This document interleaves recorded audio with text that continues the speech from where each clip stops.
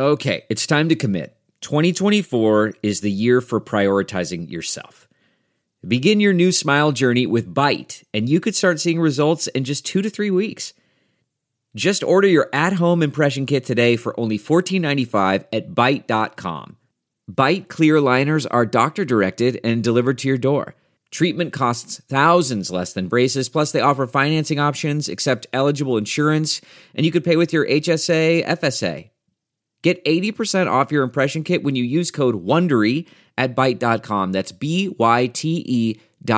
Start your confidence journey today with Byte. Hey, y'all, 7 Rounds in Heaven is back. We're brought to you by Sports Drink. Purdue is, and always will be, a trap game. It is I, Rob Hall, a.k.a. the saddest goddamn Arkansas-Kentucky hybrid fan this side of the border. And with me, as always, is AJ. The Midwest owns college football, Marchese. I think like the Big Ten East has more top 10 teams than the entire SEC. Today we're talking all the NFL draft prospects that lit it up and watered it down in Week 7 of college football. Let's hit it. Going out to Vegas, gonna set my draft. Gonna set my draft on fire. 7, 7, 7, 7 rounds in heaven with my lady. Driving out to Vegas, baby. Looking for a Stingley or Thibodeau. Who's gonna bat it on draft day? Who's gonna wager future picks away? Who's gonna reach for a blue blood lineman? The home team. Let's go 7 rounds. Let's go 7 rounds together. Let's go 7 rounds forever. And that's a song. We have a new sponsor that you guys are going to love. Symbol is the stock market for sports that allows you to profit off your sports knowledge.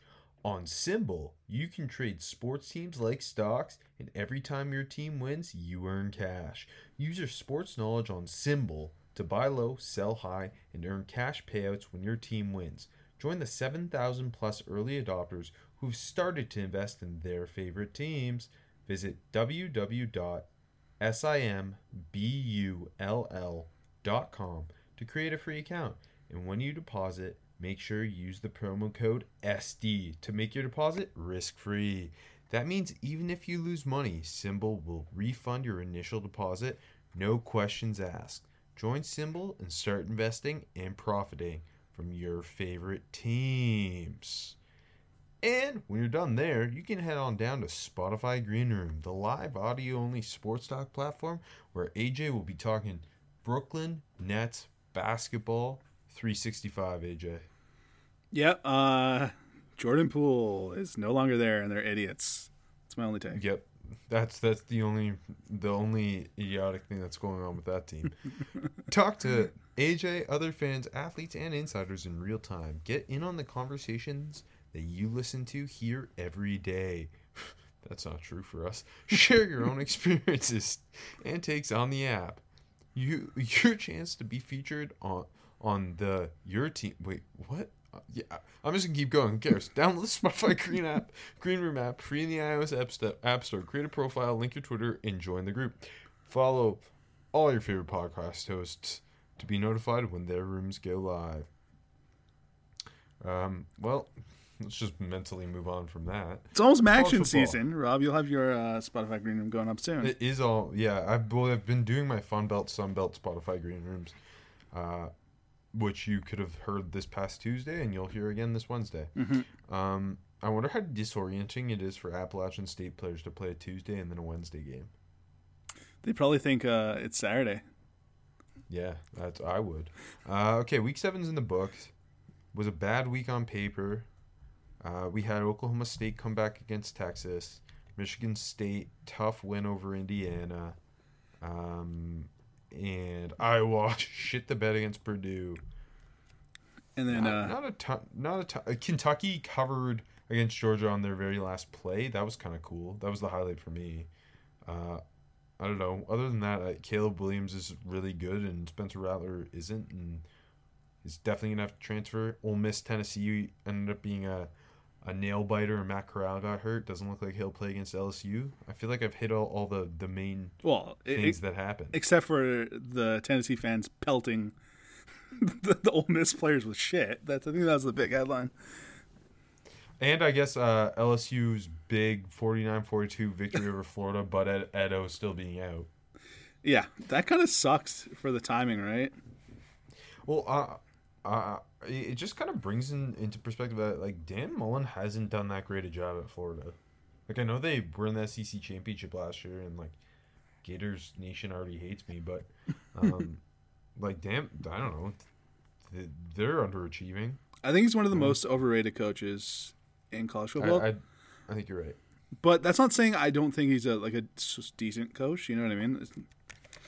Yeah, no. Like, I mean, what he did at Mississippi State that's a really tough place to do that. I just don't, like, how much better can he make them than this, and they should be better than this. I think that's kind of the issue. Well, the defense was embarrassing this week.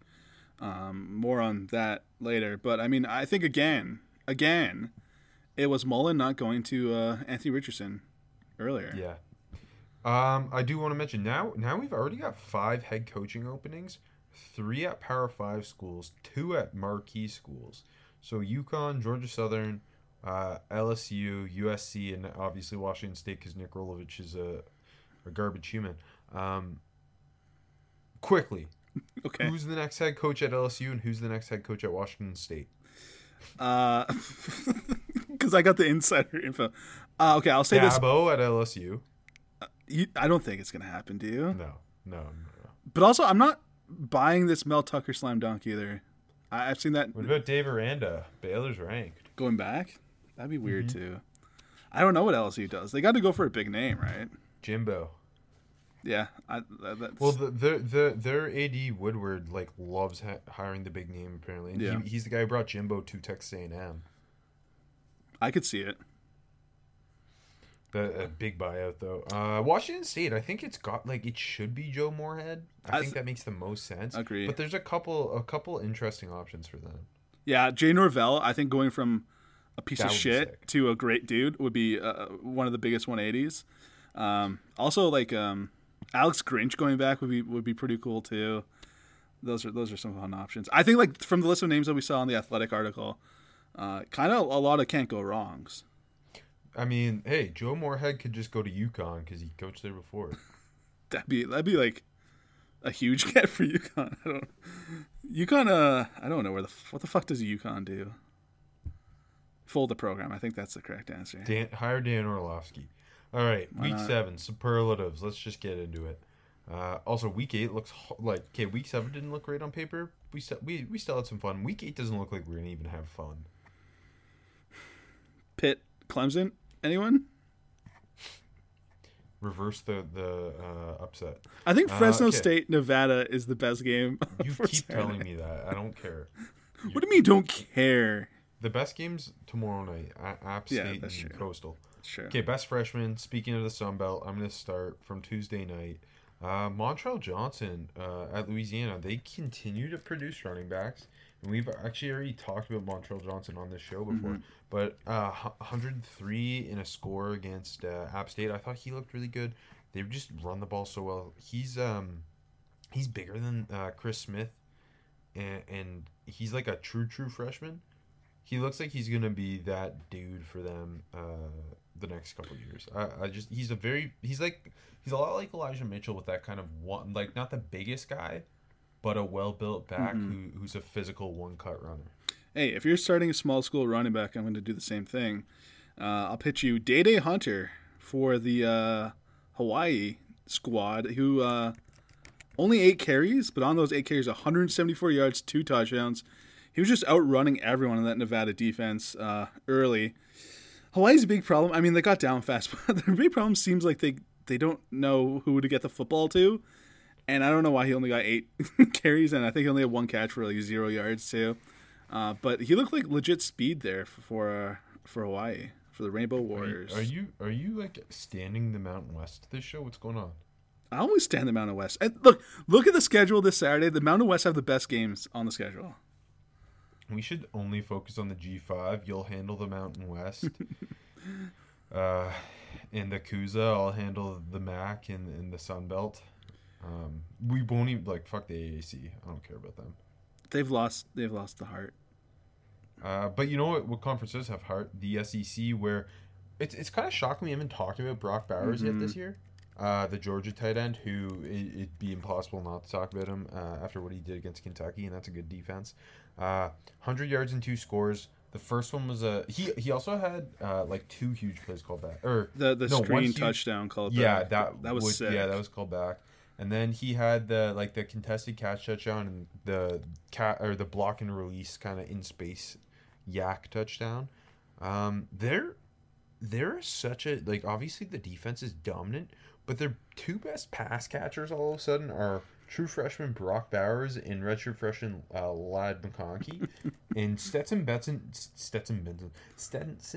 Bennett has been everything they need as a quarterback. It's almost like that offense is winning the way the old Alabama. I was going to say the same thing. That came to my mind last week. Yeah, they're in that early 2010s Alabama phase.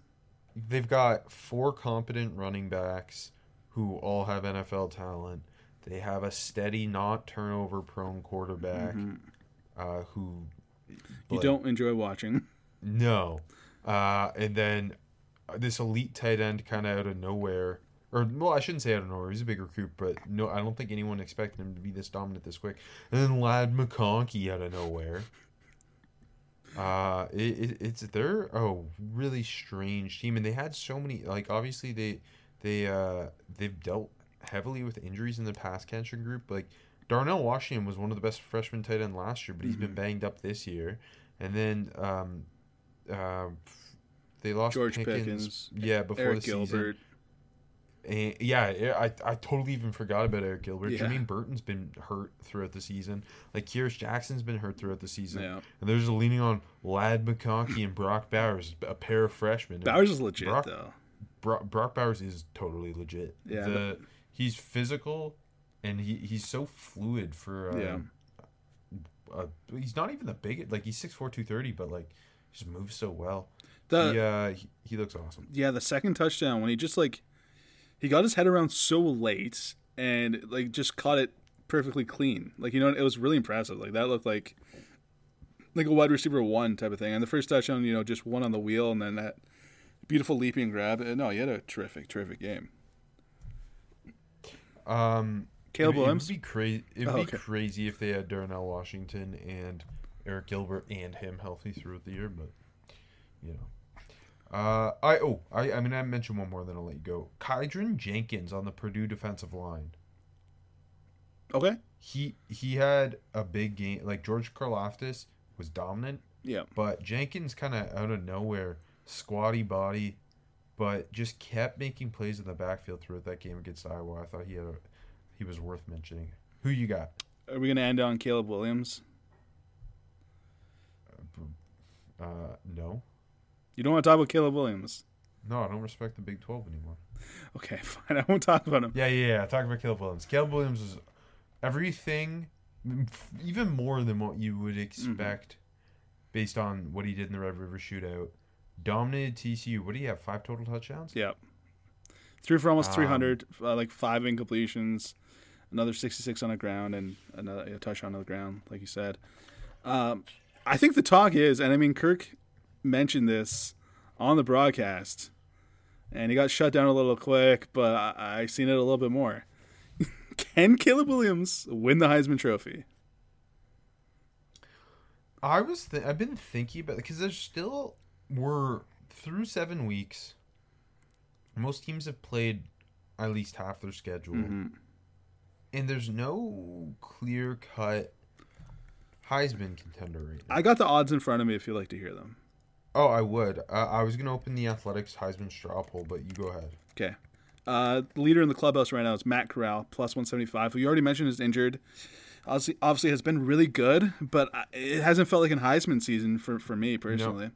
No. Then we got Bryce Young and C.J. Stroud, the young quarterbacks. I think you could say the same about either. And like Stroud, I don't even think he should be that high. We got Bijan Robinson at plus 900. Fair enough. But their problem is they're not going to like Exactly. They're at best going to win 8 games. Yep. And then at plus 1200 tied is Desmond Ridder, who I love Desmond Ridder, but I don't get the talk. And then Caleb Williams is right there, and I think that's Kenneth Walker not even on there. he's right behind both of them at plus 1600.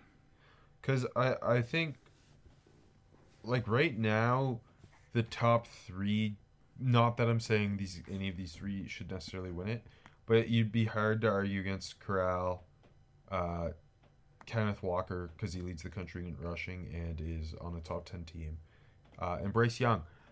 But, like, Caleb Williams could, like, it still seems wild to talk about it, but Caleb Williams could be up there. If you look at the Athletics Heisman straw poll, where they have, I don't know, a handful of people voting on this, it's Corral, Kenneth Walker, Bryce Young, but like 4th is Jordan Davis, who has no chance. And I love Jordan Davis. But he He's has been no dominant chance. in the Georgia. He's I guess the biggest name on that dominant Georgia defense, but Yeah. he has no real chance.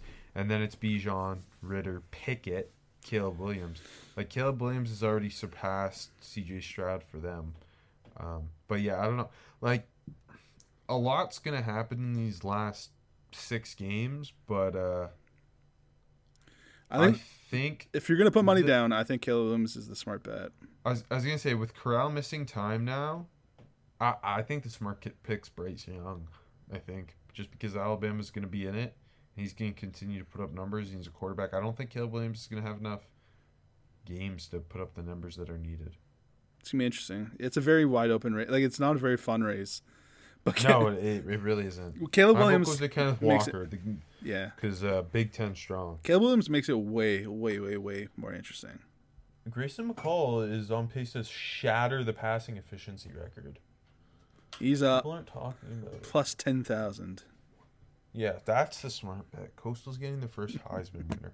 Okay, speaking of Heisman candidates, Bijan Robinson is always going to be in the best sophomore category. 135 on the ground, 2 scores, 38 through the air, another score. Looked great against Oklahoma State, especially in the first half. Then the Cowboys' defense, which is very good this year, really came to play in that second half. Kind of slowed him down, but it felt like it was more he was slowed down because they just had to key in on him to stop that Texas attack. He still looked fucking awesome, because he always does. Yeah, totally. I think you can, like you said, you could pencil him in here every single week. You know what? I think the most impressive sophomore to me this week was Georgia's Jalen Carter, who was pretty unreal in that Georgia. He was my other name, yeah. Yeah, he was a monster. 6 tackles, a sack, 2 TFLs. What were you gonna say? I mentioned him last week Yeah. too, but this week he really put it into the box score, which helped. But like, he also had that what looked at first like a strip sack of Will Levis that ended up getting ruled incomplete, where Yeah. he's got a nasty quick swim move. Yeah, like the first drive for Kentucky, he used that nasty swim. Maybe the nicest play he made, where he just was so fucking quick and made the big TFL on like 3rd and 1 or whatever it was. He looks like, other than him wearing number 88, he looks like he's gonna be a top 5 prospect in next year's class. Yeah, 6'3", 310, had the big hit. That was a sack before half on 3rd down. Just wrecked. He hit Will Levis like multiple times and just wrecked him. And then I don't know if he got credit for both blocks, but he basically blocked 2 field goals too. It was like him and Davis on both. It's insane because, again, like I just mentioned, Georgia having Jordan Davis as their Heisman candidate, and like he is more dynamic to me. He's, especially in the last 2 games, has been more like Jordan Davis is an amazing football player, but like Jalen Carter might be the best player on that defense, and that's a defense that has. Let me rephrase that. Might be the most talented player on that defense. Yeah, I think A defense that has Jordan Davis as a potential first-round pick. N'Kobe Dean is one of the best linebackers in the country. Yeah. Adam Anderson is a guy with first-round hype. And like, not to mention the secondary, Darion Kedrick-Lewis. Like, this is one of the greatest defenses I think we've ever seen. obviously there's 6 games left or whatever, or I guess they only have 5 games left, but like he to me is the most talented guy on there. If I could choose a Heisman winner, I give the Heisman to the Georgia defense. And I think that's why Jordan Davis is up in the straw poll, because he's just the face of the defense. Mm-hmm. That's fair. Weekday Warrior. Oh, can I do a couple more sophomores really quick? Oh fuck yeah, jeez. I named one. Two TCU guys. Okay, I think Quentin Johnson needs to be named because he had a monster game. 7 catches, $185, 3 touchdowns. Had that massive touchdown where it looked like he mossed the DB, and he kind of did.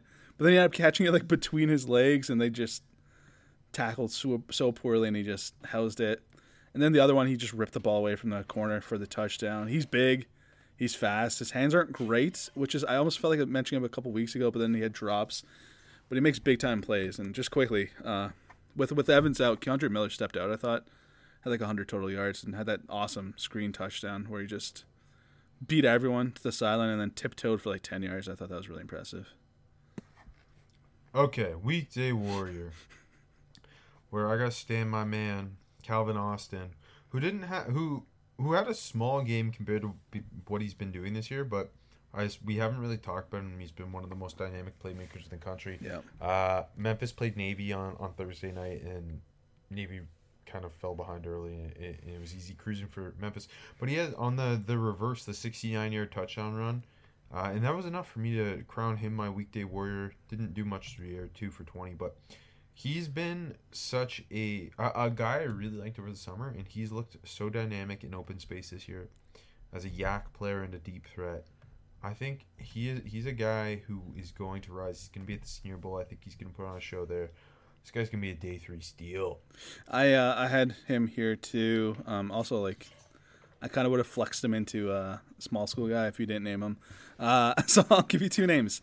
Travis Dye kind of just was the engine for the Oregon offense. Had 145 yards and a touchdown on the ground, and 7 catches for 73 yards through the air.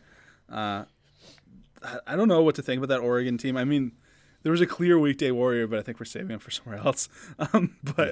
But yeah, no, he was the engine on that offense that's been sputtering quite often this year.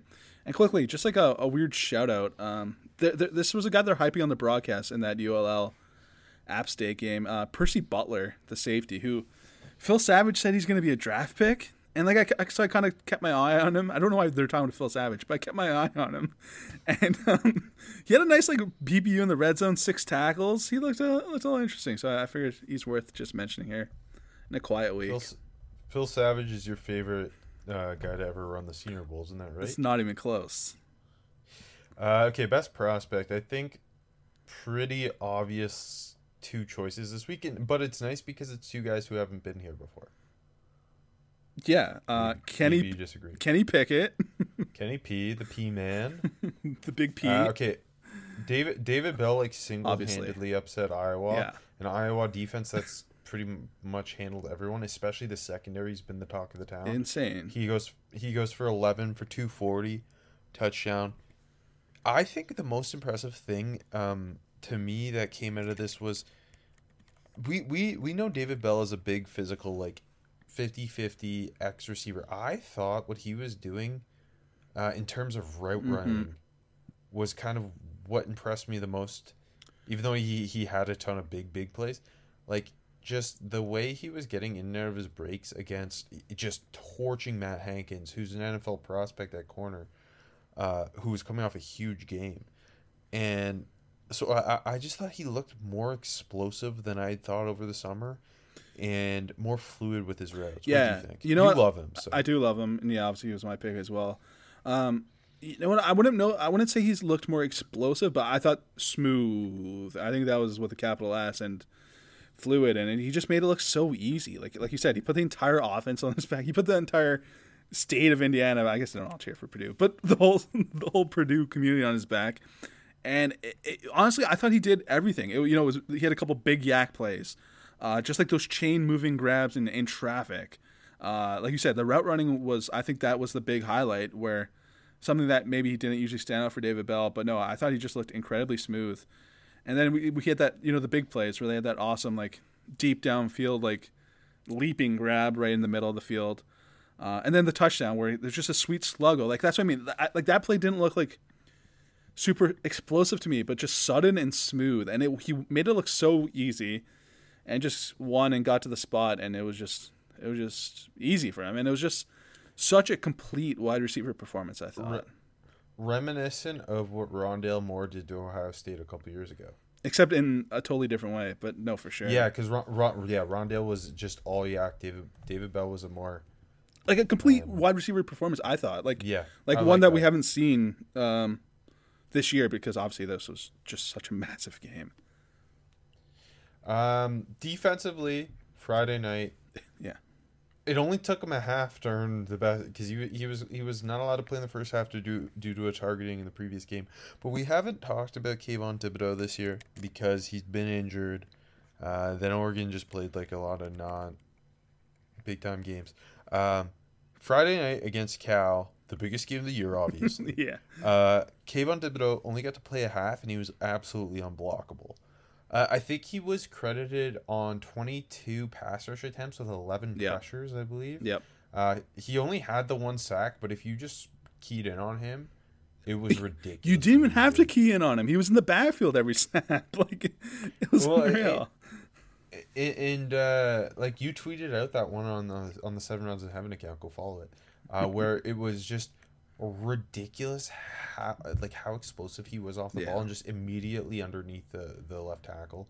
And something else worth mentioning was the effort against the run. He was fucking crashing backside like a madman. There was a play where they went, I want to say he was lined up on the against the left tackle, and they ran right, and he chased it down all the way to the sideline for like a 3-yard gain.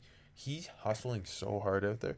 Like, I know he's kind of not been a big conversation topic this college football season, just again because of the injuries, and he's been back for like less big time games, but he is every bit as good as we thought he was. Yeah, you took the words right out of my mouth, to be honest. Like I said, he's the real weekday warrior. He could have been outplayed the box score because he had 5 tackles and a sack in 1 half, though. Actually, I gave my outplayed the box score to my runner-up defensive prospect of the week. But yeah, it was unreal. Like that 11 hurries on 22 reps is kind of unreal. And like you said, dominant against the run.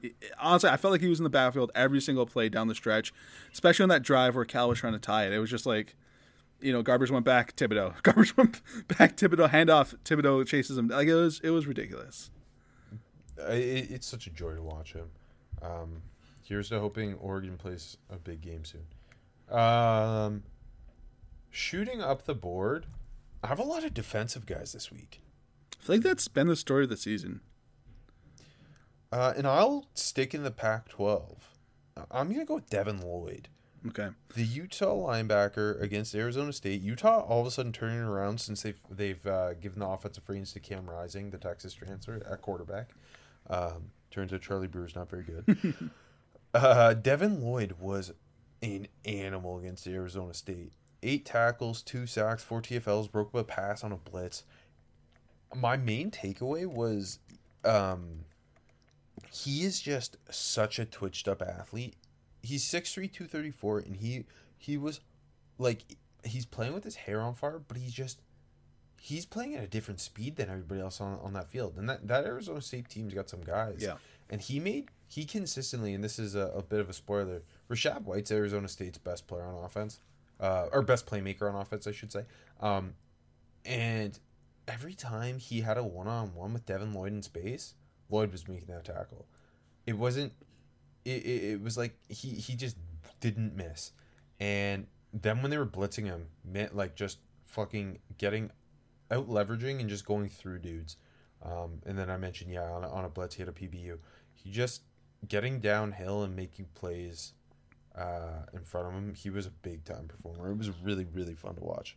He's one of the best linebackers in the country. Yeah, and I mean, I haven't tuned into a lot of Utah football this year, and I tuned out of this one, I think, like at halftime, so I didn't really get a good look. But it feels like every week you see a few people on Twitter, especially like the PFF college account, hyping up Devin Lloyd. And you were big on him in the summer, so give yourself a pat on the back. But yeah, no, totally. I didn't key in, but again, I'm excited to. I don't know. To actually watch Utah. He's a guy I expect to just he'll be considered like a consensus top 100, maybe top 50 guy by the time the combine runs around or comes around. I think he's just gonna be one of those linebackers who puts on such a show there that he's really thick in those first round conversations. Especially because we've talked about Jack Campbell, we've talked about Kobe Dean, but the linebacker class hasn't really shaked out, and I think those three have been the best in the country. Yeah, I think that's fair. And let's hey, you said it. Let's jump to Georgia. And I know it's hard to say Kobe Dean is still shooting up the board, but I think he is. Yeah, it was another game where he was all over the field. Ridiculous, just car crash hits. Yeah, dude, it's so much fun to watch him because he's hitting so hard, and you get those sick replays. I feel like they did it multiple times during the game. But when you watch him hit, he's hitting so clean and so textbook. And like you said, it's like watching like when you get a DUI or I don't think they do this anymore, but they make you go watch the car crash video, and it's like maybe they said some poetry music or something, and it's like that because it's so hauntingly beautiful. He's so good at it. And he had that awesome play for the TFL on the screen pass, and and that's a Kentucky offense that's been pretty much running the ball at will. And spoiler, I've got Jordan Davis here as well, who me too. Just between those two, you get Nakobe Dean running clean because that defensive line is so good and just keeping him clean, and then Davis just eating up blocks. Yeah. You can't run up the middle on them. They haven't allowed a rushing touchdown. When Jordan Davis is on the field, you can't run the ball. He's both of them they're clear All-Americans. I think the one play that really stood up for me from Davis, who only had 3 tackles, but again, he's the guy you could bet outplay the boxer every week, I think. He just worked through a double team, 3rd and 1, made the TFL with one arm. And I was just like, my God, what a fucking monster. Just Going back to school has been such a great decision for him.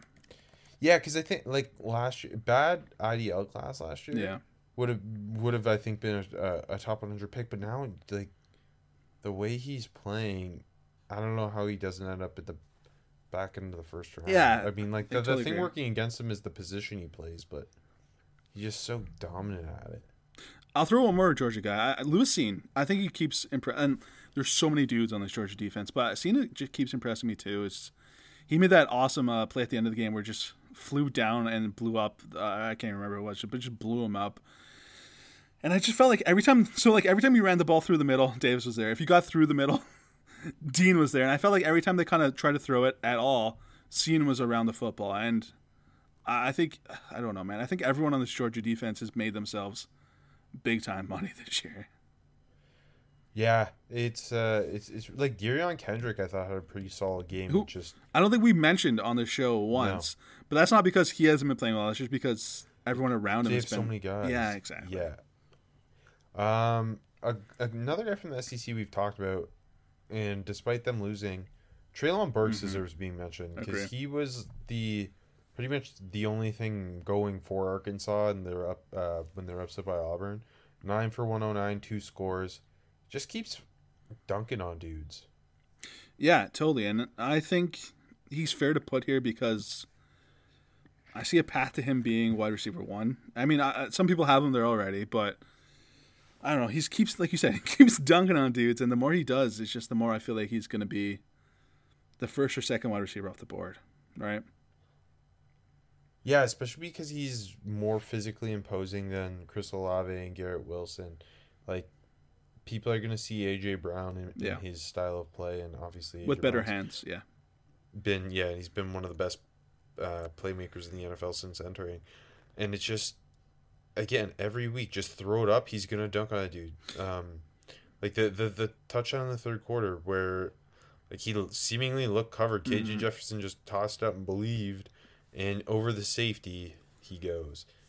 It's, he's so fun, man. He feels like the guy like that can go to a shitty passing attack, a bad wide receiver core, and kind of start changing things there. You know what I mean? Like being like a dude.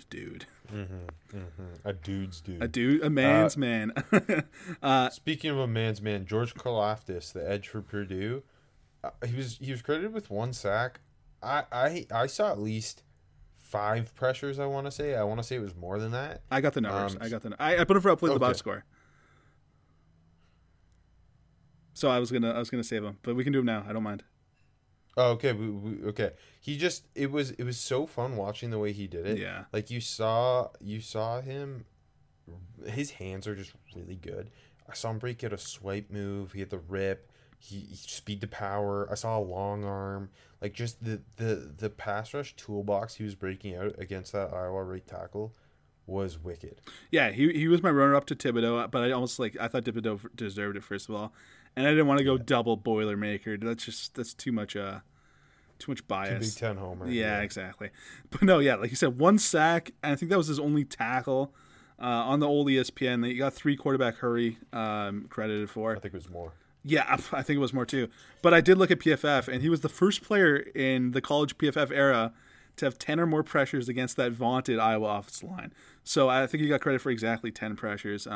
Hell yeah. Was a monster all night. Like you said, just constantly winning. And it wasn't just like lunch pail, heavy-handed pass rush.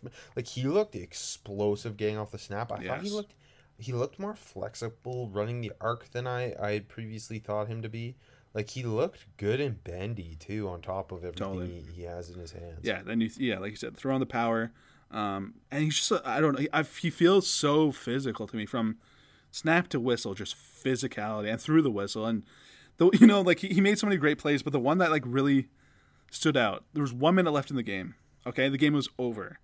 He stunted inside and just absolutely blown up Petrus, like just fucking wrecked him. I'm like, this is a fucking dude. You know what I mean? Like when it's 1 minute left in the game and he's still like just trying to kill the quarterback like that. Like you gotta love it. I do want to say that Tyler Linderbaum might have been the only guy in that Iowa offense who had a great game. He still looked really good. Yeah, I felt like everyone else just like they've been getting production. Laporta and Petrus have been, but all the other players like they've stepped up when they needed them to. And yeah, I agree. It was only kind of Linderbaum. Who did step up, Rob? I'll give you who. Jerome Ford. He had his big breakout game. Who I liked him a lot in the summer. Oh, yep. Had a huge game. It was all before halftime when he just killed the game. He had 4 touchdowns in the first half, 189 yards. And you know what? He's just running with really nice patience, really good vision, flashed some nice contact balance, and then when he had the seam, flash that home run breakaway speed, and he's just I think he's pretty well rounded, and it took a little bit to finally get him his game, but I thought this was a really impressive performance. I'm gonna throw one more quickly. Malcolm Rodriguez, especially in the second half for Oklahoma State, I thought the energy he brought to that front seven was what helped them in that comeback and slowing Bijan Robinson. He was kind of going sideline to sideline in that second half. Yeah, that was my one more guy. I have one more, but I think you might mention him later, so I'll save him. Okay. Sliding down the board, I'm going to start with Wan'Dale Robinson. Me too. That's my top guy. Who you can be like, well, it was the Georgia defense. I know. They're loaded, but he had 2 drops that were key drops. One would have been a touchdown. And it was clear, like, Kentucky was doing everything they could to get him going. He ended up having 12 catches plus a carry, so 13 touches. 12 catches for 39 yards. Like, they were getting him pop passes, they were throwing him screens, and he just couldn't break anything in this game. Again, the Georgia defense is fantastic, but then you throw in the 2 drops, and it's like, concerns are there, because if you can't work open through route running, plus the hands are a little inconsistent, which was already a concern coming into the year, this is going to be the game NFL teams look at when they think about taking Wan'Dale Robinson top 100. Yeah, no, totally. This is like, are you a top 100 pick, or are you a day 3 gadget guy? And look, like I said, I almost didn't want to put him because it's the Georgia defense, but like you said, 2 drops, and sometimes you'll see a great defense erase a wide receiver, but that usually means he'll have 2 catches for 20 yards. Not that they couldn't get him the ball. They got him the ball plenty. He just couldn't do anything with it. And I understand it's still difficult, but when you're like you said, when you're trying to be a top 100 pick, you got to do more than 39 yards on 12 catches. Like, I totally agree. It sucks though, because I don't even think Levis was that like terrible either. No, he was like, I mean, he didn't elevate them beyond what he normally like. No, I'm not talking about like as a I really, prospect. like, he was yeah, fine, yeah, exactly. No. Like I'm not saying like he was. Oh, Yeah. this is a good prospect. I'm just saying like he could have been a lot worse. Yeah. Sticking in that game, I thought Zamir White looked pedestrian. He had a 24-yard touchdown where the offensive line set him up perfectly. He went untouched. But other than that, if he had 46 yards, 3.8 per carry. You take away that 24-yard touchdown, like he did nothing in that game against Kentucky. He looks less dynamic than the rest of their backs. Like I thought James Cook, who I'll talk about later, looked really explosive when he got touches. Hinton looks like the future of that backfield, and like I've talked about McIntosh before too. I don't know. I don't see it with Zamir White, who some see as a top 5 back in the class. Yeah, confirming your priors, I know, but no, I totally agree with you. I think like White is one of those guys that like you could quietly put for overhyped like every week. Where like I kind of liked him last summer, but I thought he was gonna take a leap, and he didn't last year, and he hasn't now. And like he's a fine back, but people, I don't get the hype for him. Yeah, he's not. Again, he's not as explosive as those other backs, and he doesn't break enough tackles. He goes down too frequently on first contact. I'm gonna stick in running back. I know we've mentioned him, but like Jerrion Ely is just a complete non-factor this year, and I don't know. And this is not confirming. Yeah, go ahead. I put him for me makes me look stupid because I liked him going into the year, and like he couldn't do anything. Like they relied on Matt Corral's legs. Yeah, he was the leading rusher. And Snoop Connor had already kind of taken I think the lead back rule from Ely. Yep. But at a minimum, you expect Ely to impact the game as a pass catcher, which he hasn't done this year at all either. He just kind of disappeared off the radar. Yeah, I don't know what's going on. Like 7 carries, 19 yards, and 2 catches for 11, and like you just said, how many carries did Corral have? I think he had 30 carries. 30. Yeah. 30 for 195. Which is unreal. And watching it didn't feel and then he like got hurt at the end. Then he got hurt. So yeah, that's like a double like fuck Ely. You gotta step up, man.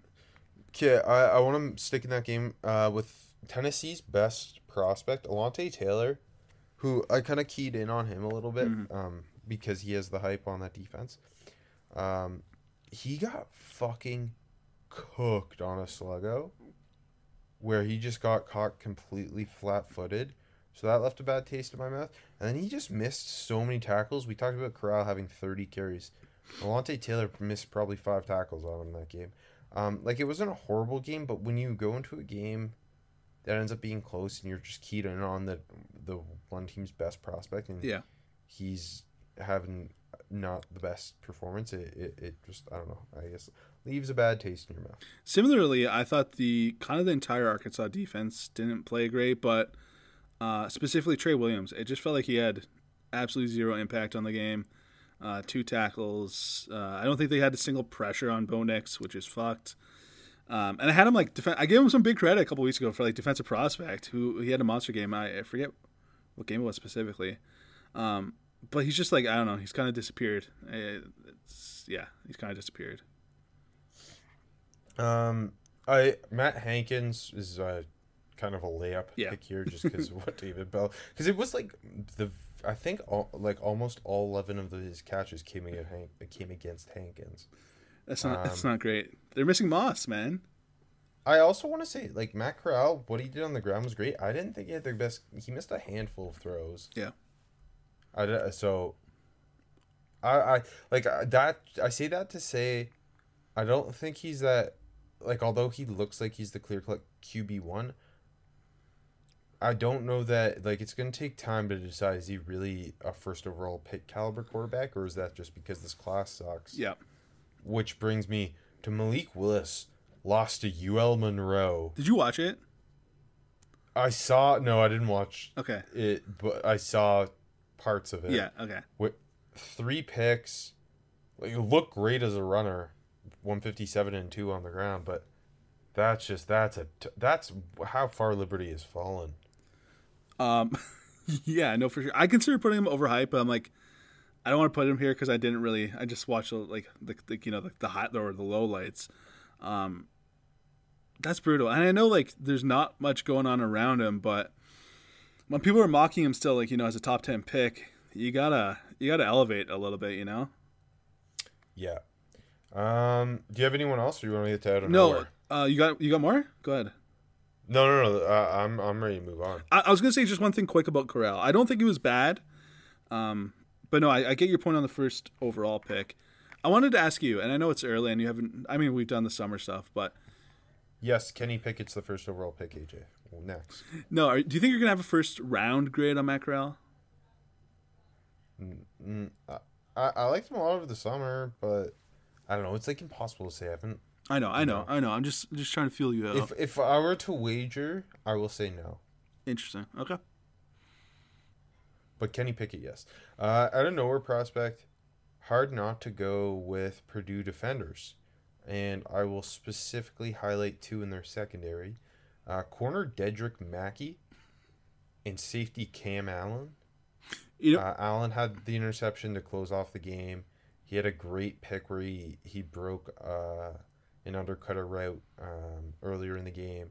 Mackey had the great pick where he undercut a route right on a ball thrown right at the end zone.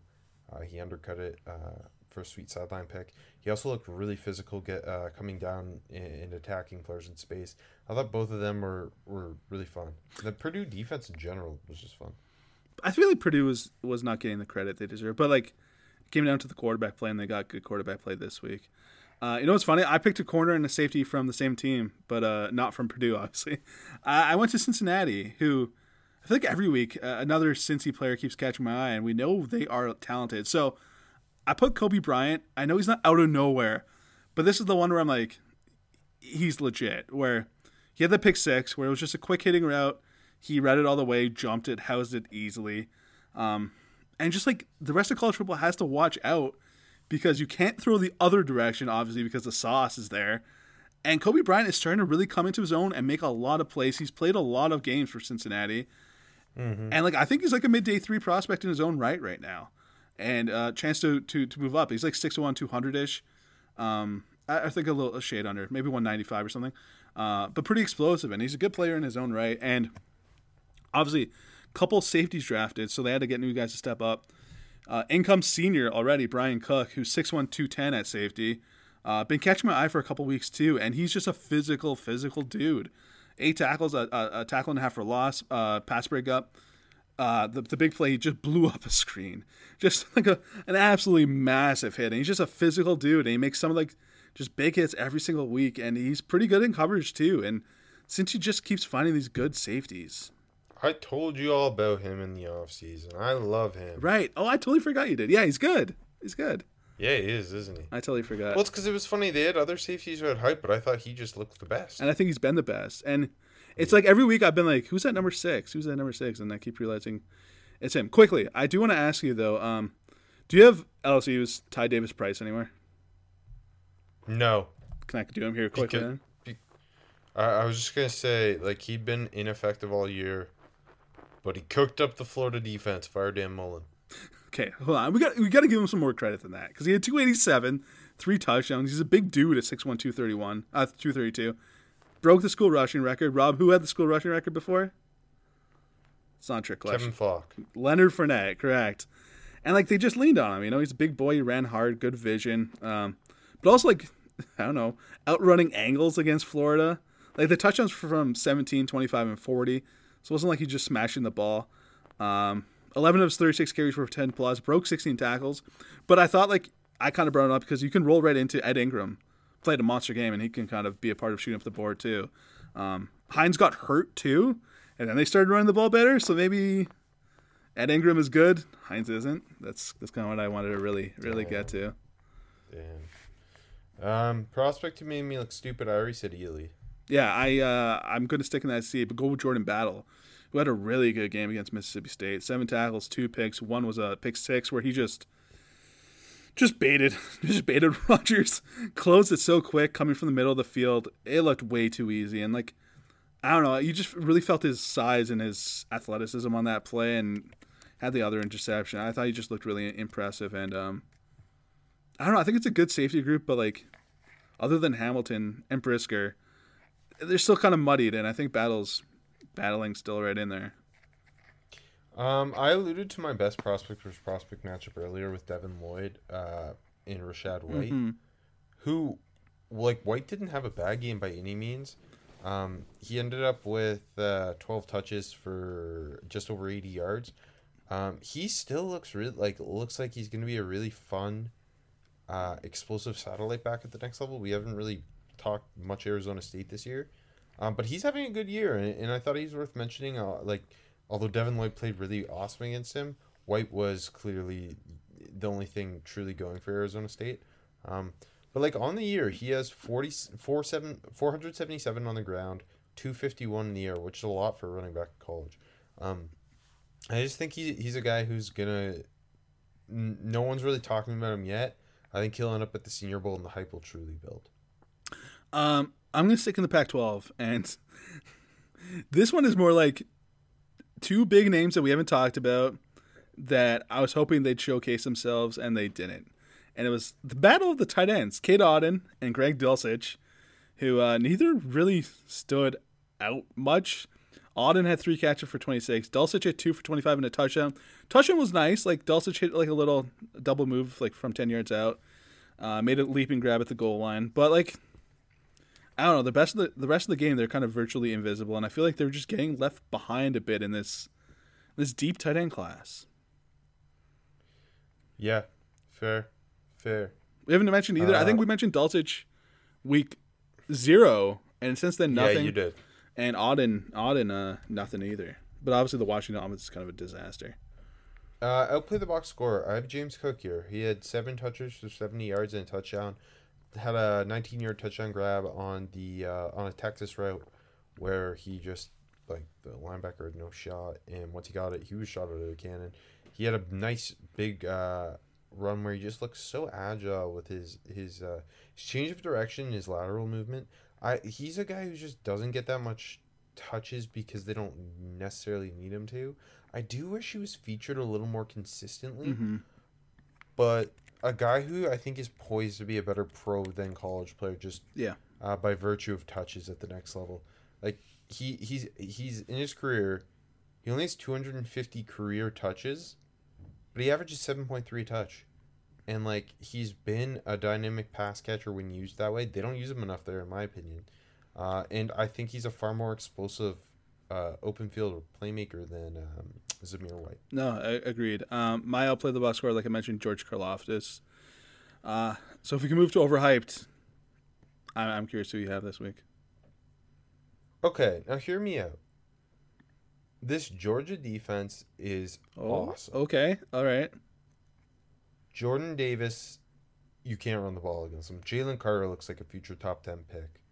Nakobe Dean's been one of the most explosive strikers in the nation. You talked about Lewis Senior earlier. I mentioned Darion Kendrick, both future NFL DBs. I think Nolan Smith, he's a former 5-star who's never really put it together. I think he's really beginning to put it together this year. But the guy mentioned more than all those guys coming into the year was Adam Anderson. And that's not to say Adam Anderson isn't a good prospect. It's to say on a dominant defense, a guy who was kind of put on a pedestal as your best prospect, he just doesn't make nearly as many plays as you would expect, I think. Like he was solid against Kentucky, no doubt. Like, he's long, he's agile, he moves well. He was part of a sack where he went speed to power and he looked pretty good there. I don't know. He was a guy who had like legit first round hype, and was especially being hyped because he hadn't been a starter before, and he is now a starter. And I don't know. I don't necessarily. This isn't me sitting down and breaking down the film, but it's me like on game day.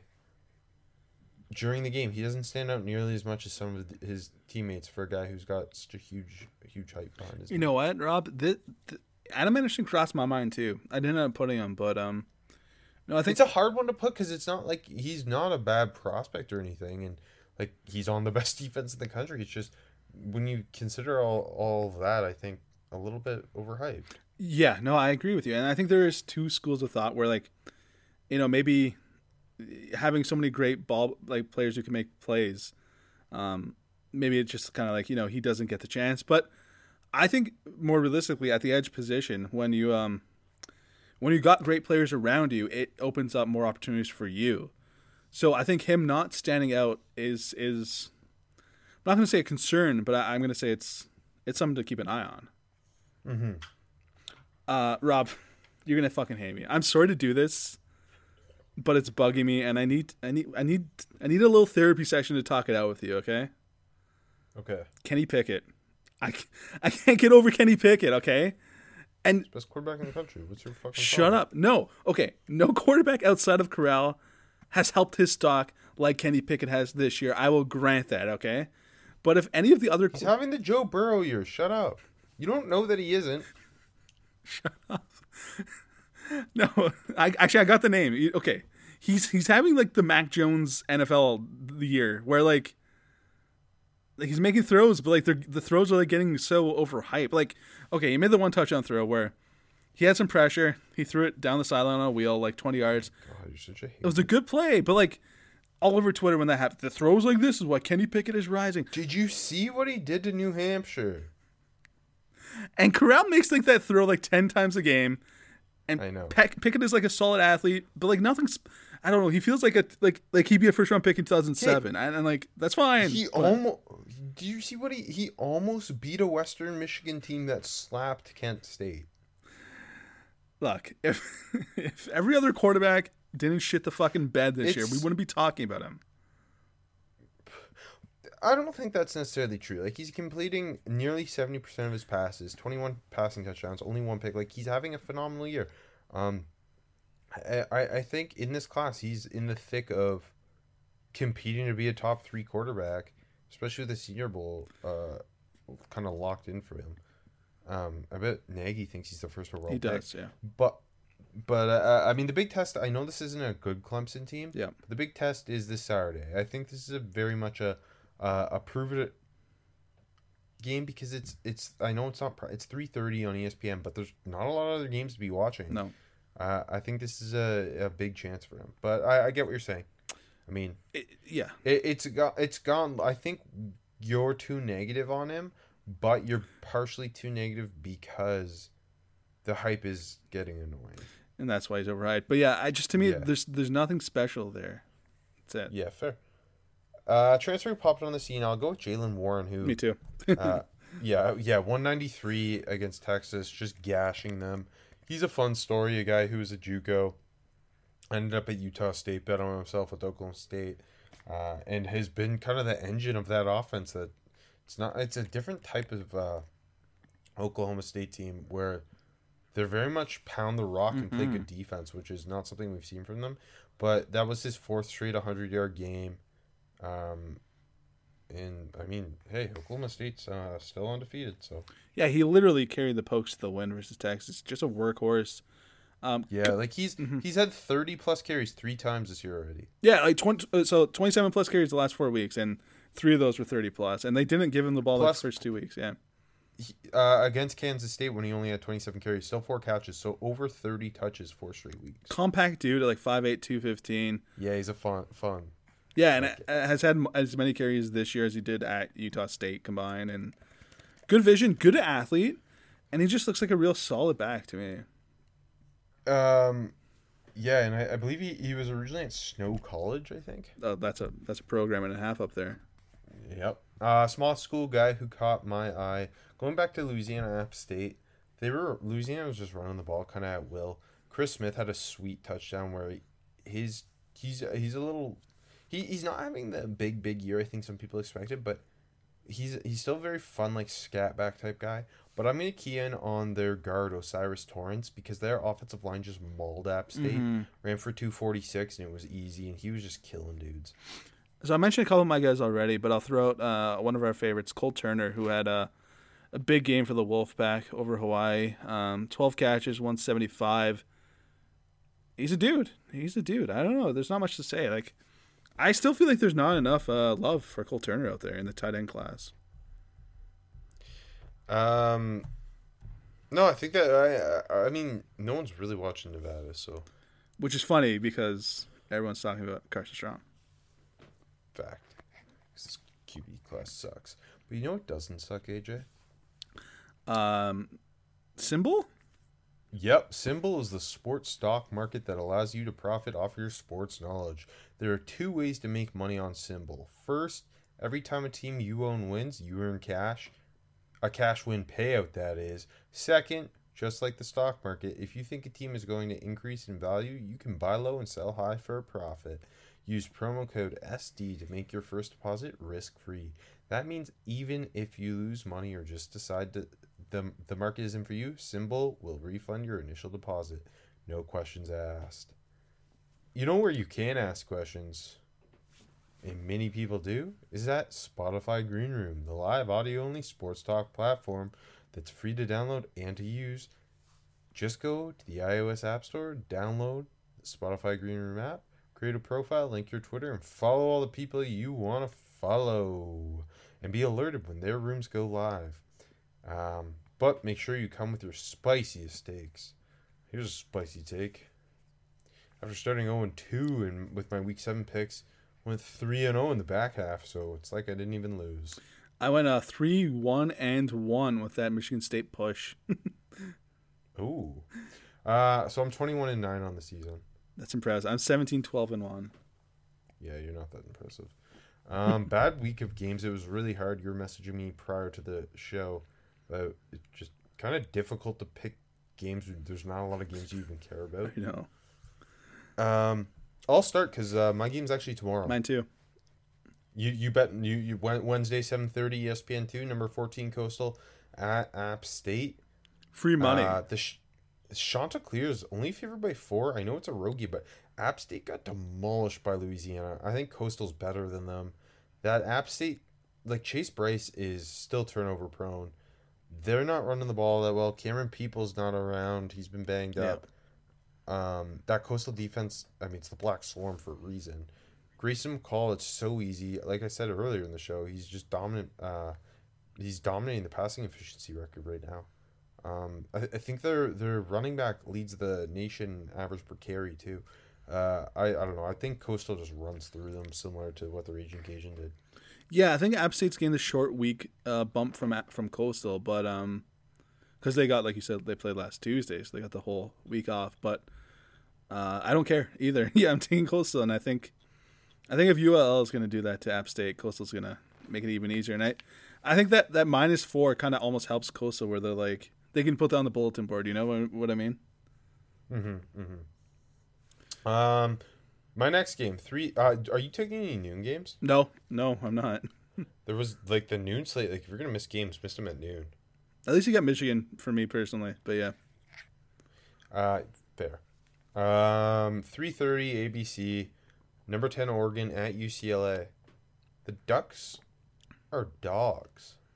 Wait. That says a lot about the state of the Pac-12. Ducks are dogs? The Ducks are dogs. Yeah, I'm taking the Ducks. Give me the +2.5. What? Like, were you shocked to see that they were dogs? Yes. I guess UCLA played well this week, but like they haven't been great. Yeah. I thought that was weird. Especially, I guess like the Ducks played poorly on front end against Cal, but I don't know. I still think they're gonna win the game, and all they have to do is win to cover. So their run D is still good. Like their defense is still good. Yeah, like Kayvon Thibodeau gets to play the full game this time. Yeah, it's gonna be fun. Like Cal couldn't score once Kayvon Thibodeau came in the game. I think they had the one touchdown, whatever. Hope we get a lot of Thibodeau and Ryan matchups. Me too. 3:30 ESPN. Clemson heads to Pitt. Number 23 Pitt. Kenny Pickett prove it game. In previous years, Pitt has been the unranked. Clemson loses to them as the ranked. This time it's roles reversed. I'm taking the Tigers to cover this and upset Pitt. Because let's reverse roles. I didn't take it, but I thought about it, and then I'm like, I don't know. I don't know if I could put money on Clemson, which is insane. But if I were going to, I'd pick Clemson as well. Yeah, I felt in a bad week like the idea of the role reversal. I thought that was funny. If Kenny Pickett implodes and like DJU finally plays well, that's fun. I go 3:30. 7. I can. Oh, you got 3:30. I got a 3:30. Fox, big noon 3:30. Oklahoma State at Iowa State. Did I read this right? Iowa State is -7. They keep doubting the Pokes. I thought this would be like a classic Iowa State trap game where Oklahoma State. I saw that too, and I just got scared because it's in Ames, so I backed off. I know. But I get why you would take that. It feels like a classic Iowa State trap, but you can't be a trap game when you're touched by 7. This feels like, look, I'm not gonna say it's free money because it's tricky, but this feels like you can put money on Oklahoma State plus 7, and if they somehow lose that, you don't feel bad about it. You know, like they have every reason not to lose by a touchdown or more. I think they're going to win.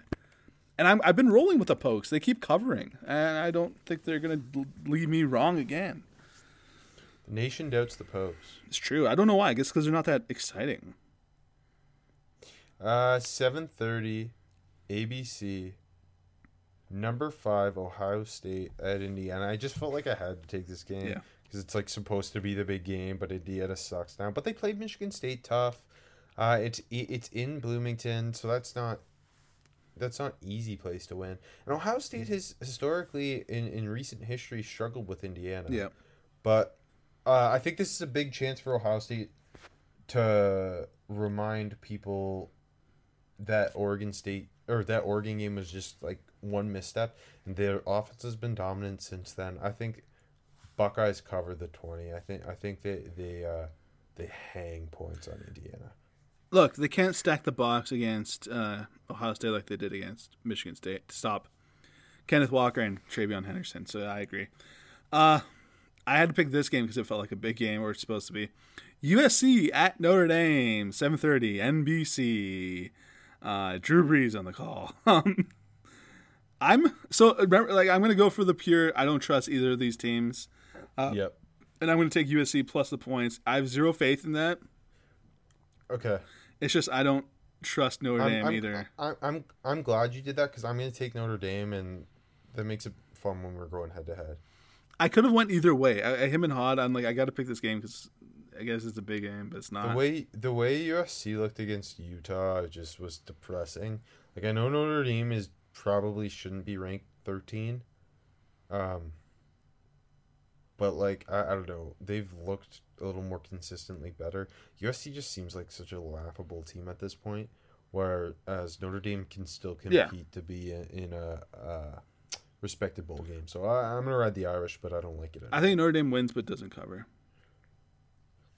Was that all 5 years? No, I got one more. 7:30, ESPN2. I don't know why I picked this game.